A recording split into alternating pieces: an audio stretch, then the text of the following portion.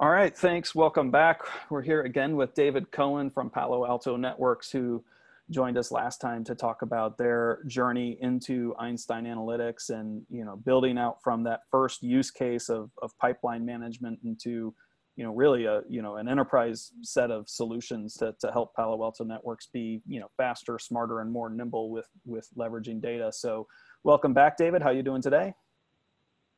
Doing great. Thanks for having me back, Matt. I'm excited to be here and continue to talk. That's great. So, last time we talked a lot about, just kind of the story and the journey of how you've advanced through building an analytics team at Palo Alto Networks and been successful. If you looked at a fresh, kind of new coming in manager of analytics or something that was coming to you for advice of how they would build and run a successful analytics team, what would be some of those key pieces of advice you would give to somebody who's kind of starting out on trying to follow a similar path? Yeah, I think I would start with, you have to own it and be accountable for it from end to end. Where I see a lot of challenges, teams that they're there to do analytics, but their answer is, let me write up a BRD of what we need and hand it to another team, and then let them go and deploy.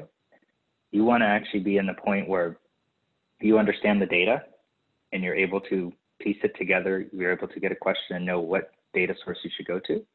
You want to understand your tools and how to build in them, whether that's as simple as Microsoft Excel or Google Sheets, or it's Einstein Analytics or Tableau or any other kind of visualization and ingestion tool.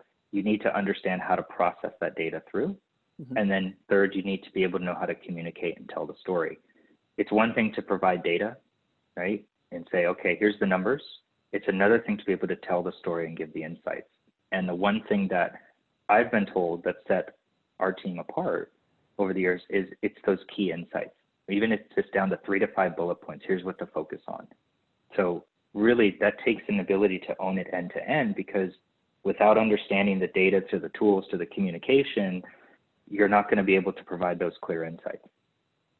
Yeah, no, that's great. That end-to-end piece is really important, and kind of, like you said, owning it, because an analytics team can kind of sit in in a silo sometimes, or maybe they're it's just an extension of one functional area, or maybe it's a COE in an IT team. But regardless of where that sits and what your personal purview is for your team, it is really critically important to kind of get in and own it and be able to really understand the data, and more importantly, probably, your users and what's important to them. So, you touched on the massive proliferation of dashboards and assets that have been developed, not just by you, but then, in your kind of user community there at Palo Alto Networks.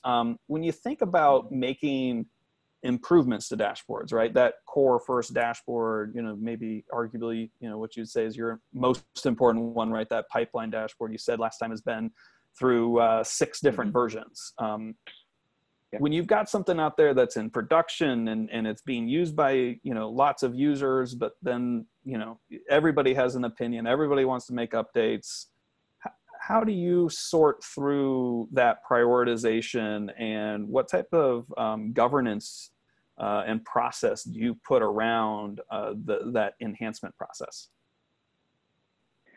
Yeah, so sometimes there are simple enhancements that just need to be made, and you just got to do it, right? I think of simple things where, hey, I really need to filter this one thing.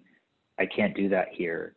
And you kind of talk through with the user and say, you know what, this makes sense, and this isn't a material change enough to say we got to go through a whole process, so let's make the change. It's when you get to where you want to completely change the look and feel, the data that you're using, even the data underneath, we've kind of got to go through a pretty big process. And be honest, I think the way we do it is we completely redesign the entire thing. Whether it's a dashboard, report, whatever that is, because then when people see it, my assumption on this, hopefully it's correct, people see that it's massively changed, they're going to pay more attention to all of it for at least that period of time as they transition. So we look at iteration as a combination of providing new features and functionality with a whole new look and feel and aspect that really makes you have to step back at first, which may be a challenge. But again, I think last time we talked a little bit about change, and change is difficult, but you've got to be able to embrace it. So we give them a whole different look and feel with the abilities that have been developed in the systems themselves, so that they know they have to refocus. A big part of that, training, right? You've got to spend the time, train people. We actually we do embedded training videos within our dashboards. Oh, cool. They're short little snippets, 2 to 5 minutes, that you pop it up and it walks you through what to look for, how to use it. And one of the great things Einstein's come out with is a thing called paging, where you can have, it's basically like up to 20 dashboards in one, and the quick interaction allows you to go from page to page. So each page we will actually have a training video. And so we'll make those adjustments. But in that process, we know who our power users are and who our evangelists are. So we start with them and we say, okay, you're using this, you're in it every day, you're making it work for your business. It's clearly working in the results you're seeing. So we work with them to say, what changes do you need? How do you like this? Can we do it this way? And so we start to bring them into the fold and make sure that, hey, we're going to make all this stuff happen. We want to make sure you're going to continue to evangelize this for us. So as we're going through those iterations, we bring in the teams that are big users and make sure that it's going to fit their needs and provide them something extra, and make them feel comfortable that, hey, we're coming to you first because we know that you're big users of this. We value that. And we want to make sure that you're on the forefront of any change we make. Yeah, cool. And what would you say is, within your team then, the balance between, we'll put it into 3 buckets, I suppose, those small enhancements, minor changes, things that you can kind of knock out, but, those can kind of come at you, right? Versus kind of wholesale redesigns of existing dashboards, existing use cases, versus brand new, net new use cases, new things that you're going out to tackle? I think simple changes, it's something where it's going to be fairly immaterial to most users, but it's just a nice to have and something that they're going to open it. It's not going to look like a change, right? It might be a new filter. It might be a new small chart at the bottom, something to that effect that allows them to interact a little bit more. The bigger changes, we tend to bucket those into big changes in the business. So, for example, we're going through our fiscal year transition. Our fiscal year starts on August 1st. So we're going through a fiscal year transition. So the way the business is going to go to market is changing. The way that the metrics are slightly changing. The way we think about it is going to adjust. So that's a really good time to make these types of changes that are at the bigger scale and really do those dashboard redesigns and so forth.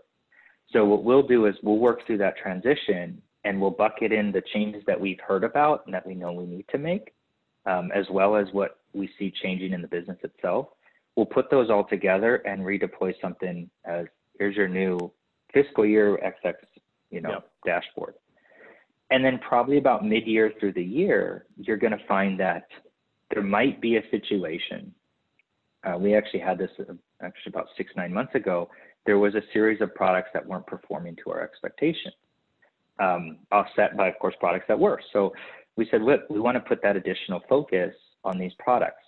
Okay, we need to step back and we need to do an immediate update, redesign to put those product focus areas with new targets, with new pipeline models, whatever it takes, to the forefront.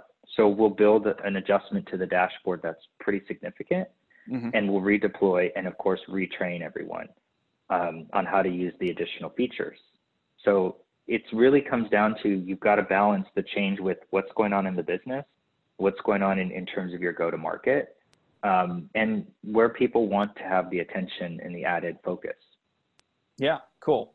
And, I think you've been able to be in the position of, calling a lot of those shots, which is great as to, where you're able to deploy the resources. And a lot of analytics teams, not all the time, right? But every once in a while go through that process of like, are we, how do we put an ROI on this? How do we put value on this? In a previous part of the conversation, you talked about, saving time, right? That's one easy way that, analytics is often, teams are often justified by automating, well, we used to have like, 2 people build these reports and it took 2 weeks to, and now we've got it automated. Great. But then there's a more strategic view too of, making smarter business decisions. How have you been able to at Palo Alto, either explicitly or implicitly, show that value and gain that executive buy-in that, now lets you kind of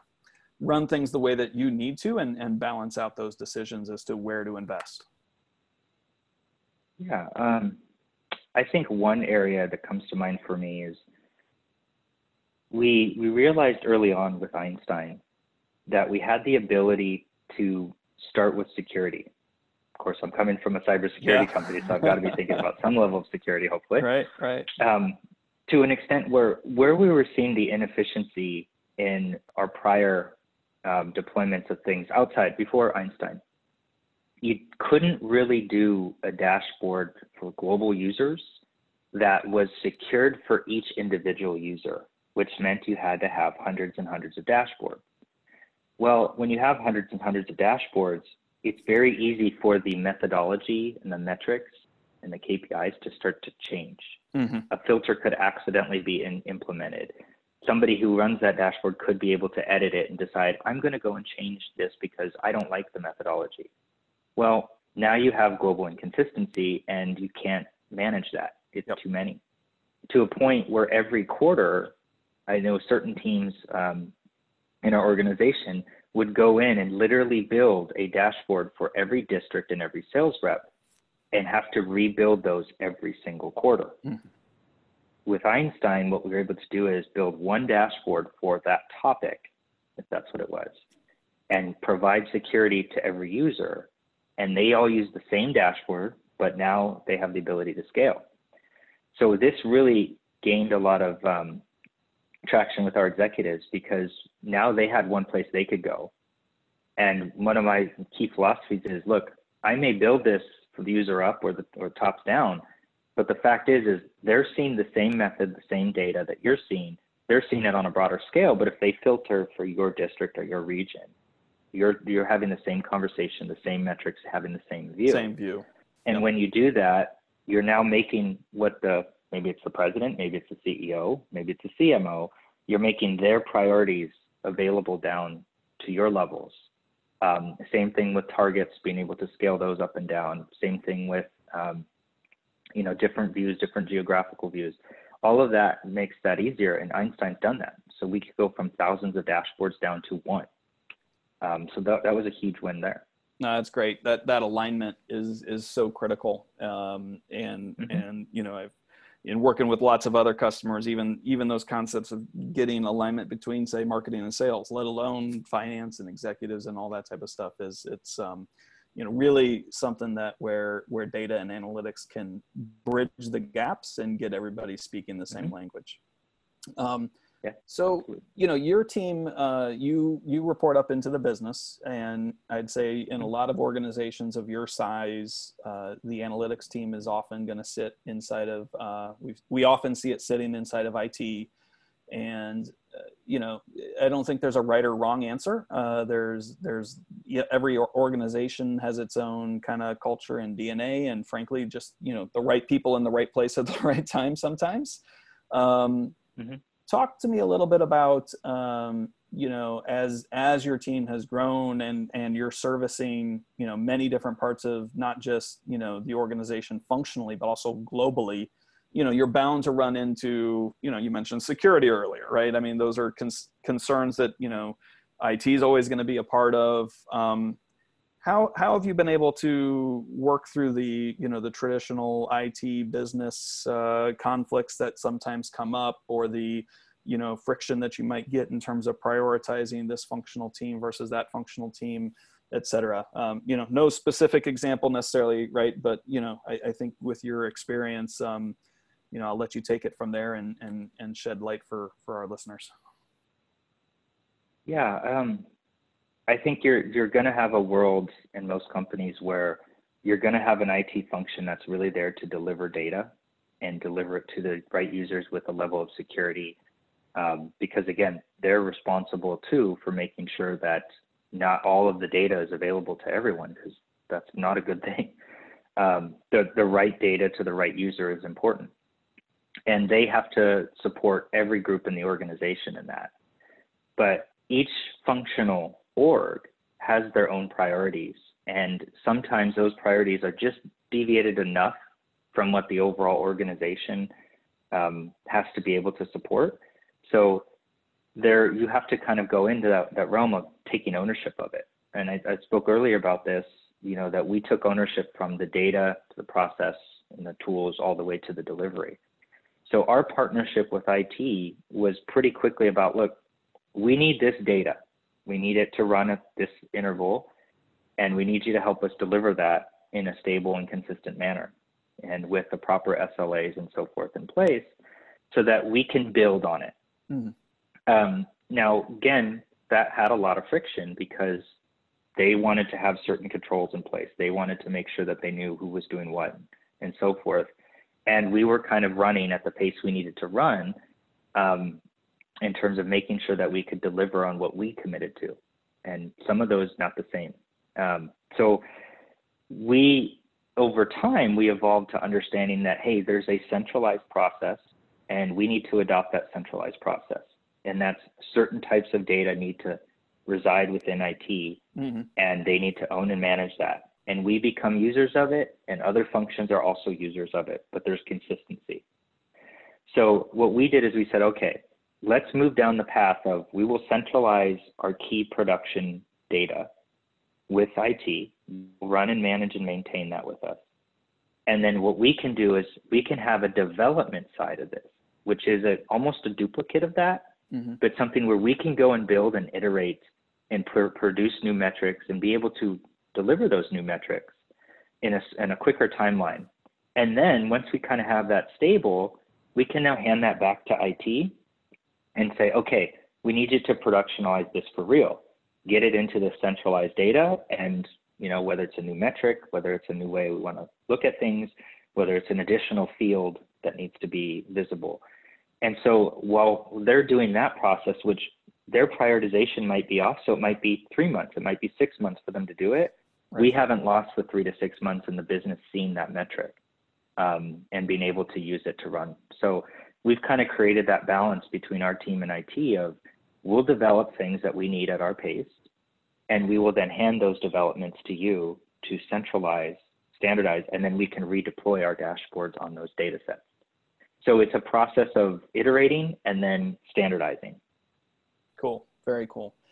All right. So, I think we'll move towards wrapping it up here for today, David. But, I do want to ask one last question. So, what has been your all-time personal favorite analytics use case? And this could be something, that you've actually worked on in the business environment, or, maybe just something you've read about or seen someplace else, or, something you personally worked on or whatever, right?